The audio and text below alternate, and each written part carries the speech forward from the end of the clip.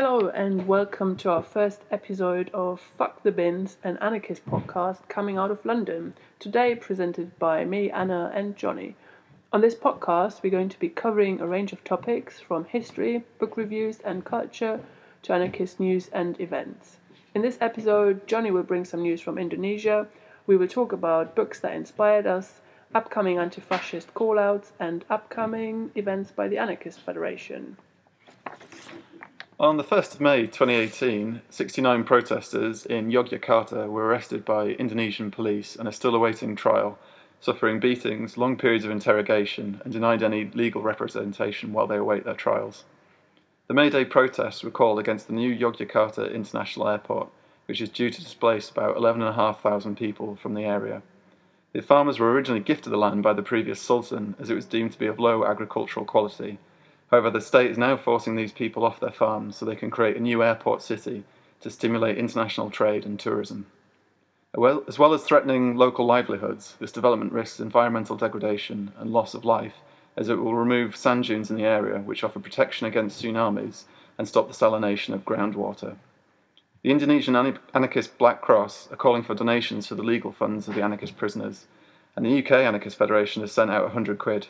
If you have any spare money, links to donate and more detail can be found at palanghitam.noblogs.org.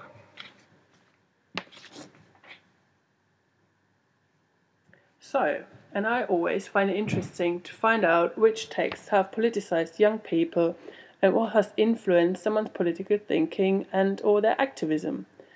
And we all feel it is beneficial to share those texts and encourage each other to look up writing that might not be part of the typical canon of political text, but that is relevant to your own anarchist education.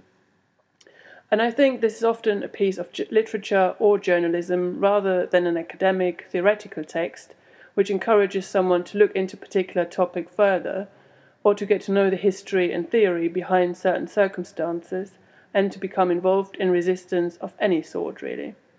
So, as part of this ongoing podcast project, we would like to introduce our listeners to texts that have inspired us. And today I would like to start by sharing a short but memorable quote from such a text. One that I first read as a teenager, in which refers to a variety of issues, from the state's monopoly on violence to the media's role in disinformation and the history of protest. The text I have here is called From Protest to Resistance and was written in 1968. After coming across it by accident, really, I have always felt that it's relevant to me, and it still feels relevant today, 50 years after it was written, even though it is explicitly referring to political events of the time. This short text by a young journalist in Germany called Ulrike Meinhof is now a testament on how frustration with inequality, politics, the state and the treatment of protesters leads to questioning the political system as a whole. Of course, Ulrike Meinhof later went on to be a member of the Red Army faction and died in solitary confinement in 1976. However, in 1968, she was a 34-year-old who witnessed the state's violence, and her angry essay make it easy to grasp the complexity of violence in a society where meaning and language seem to be dominated by the state's agenda. It's really frustrating to think that the same mechanisms are still at work today, probably even with much greater complexity, and this makes Ulrike's blunt observations even more interesting, I think, and important, and also allows us to try and understand how the interplay between state, society, media and activists functions, and how to at least attempt to break the mold. Not strictly an anarchist essay as such, I think though that the simple language and logical form of this text encourage any young reader simply to question what happens around you, and after all, what if not questioning is the essence of political thinking. So, Ulrike wrote this on the nature of protest and resistance, and I quote in translation, "Protest is when I say, I don't like this. Resistance is when I make sure that what I don't like does not occur anymore. Protest is when I say, I refuse to go along with this. And resistance is when I make sure everybody else stops going along too." As many of you will have no doubt already heard, in London this week we have visits from both Donald Trump on the 13th of July and the Free Tommy Robinson crowd on the 14th, in a showcase of both international and homegrown dickheads. Tommy Robinson, the former leader of the EDL, the English Defence League, is currently serving time for jeopardising the outcome of a court case in Leeds where he filmed defendants entering the court while broadcasting the footage. This is part of his crusade to film any Muslim in the UK who commits a crime, a somewhat hypocritical endeavour, seeing as a number of his old EDL friends recently got banged up for child sex offences. Will Tommy be exposing the problem of white right-wing paedophiles anytime soon? Perhaps not, but why not write to him in prison and ask? Meanwhile, on the outside, Tommy's followers have been organising marches in central London and around the country. When they came through a couple of weeks ago, they were filmed fighting with police and giving Nazi salutes. While one tactic might be to let a load of drunk boneheads get arrested for assaulting a police officer, this is part of a growing problem of far-right resurgence in the UK. Most concerning was that after a Free Tommy march in Leeds, the local mosque and Gurdwara were firebombed, a fact that was ignored by most of the mainstream press. The Anarchist Federation has been working with groups across London to organise a counter-demo which does not involve the SWP, so we'd like to use this opportunity to invite all our listeners to meet at 1 p.m. at Jubilee Gardens on the 14th to oppose neo-Nazis in London. Nearest transport is Waterloo Station, and a big shout out to comrades in Plan C for leading in this organising effort. As for Trump, well, he's a dickhead as well, so hopefully see you on the streets for that one. As we're once again making call-outs for anti-fascists to take to the streets, I thought it would be a good time to rehash my review of Peter Gelderloos's book, The Failure of Nonviolence. I think this book is incredibly important as it both highlights the need for a diversity of tactics in all struggles, but also warns against the fetishization or valorization of violence. Ultimately, we, as a movement, have got to recognise that the people working behind the scenes to do the accounts for social centres, make banners or publish books, are doing just as much, if not more, than the people keeping the fash off the streets and deserve the same recognition. This review was originally published in Organise, the magazine of the Anarchist Federation. The book itself can be bought from Active Distribution for the bargain basement price of £5. In The Failure of Nonviolence, Gelderloos sets out his central thesis. Adherence to strictly nonviolent protest helps the state and favours the preservation of existing power structures, whereas struggles involving a diversity of tactics are more likely to be able to exert meaningful societal change without recuperation. The issue of what violence is and who defines it is also prominent in the book. Proponents of non-violence often ignore the very real, and for many of us, day-to-day forms of structural violence meted out by the state.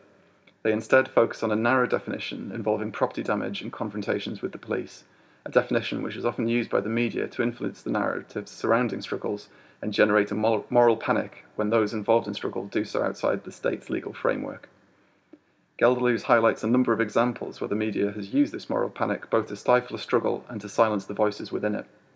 After the police killing of Oscar Grant in 2009 in the USA, there were widespread rioting in the Oakland area. A number of media outlets and proponents of non-violence portrayed this as a response from privileged white male anarchists from outside the community. This narrative was used to silence a cross-sectional response from different members of the community and portray the violence as only being caused by a specific privileged group. Gelderloos argues that this silences the many black, female and queer voices which were involved in the confrontational response to the killing, and provides evidence from many groups that the portrayal of the rioting as being down to, quote, manarchists was false and patronising to the various groups involved. Gene Sharp, and particularly his book From Dictatorship to Democracy, comes under particular scrutiny due to his non-violent methods' reliance on gaining the support of the media and existing elites to create change. Gelderloos points out that although there have been non-violent revolutions using this method, such as the colour revolutions, referring to revolutions that took place in places like the Soviet Union and the Balkans, these, however, have been political rather than social revolutions. Essentially, one privileged elite is taken over from another, with more open elections being the only tangible result. This method also falls down when the regime in question is not reliant on outside capital for trade, and when the regime is willing to violently repress activists.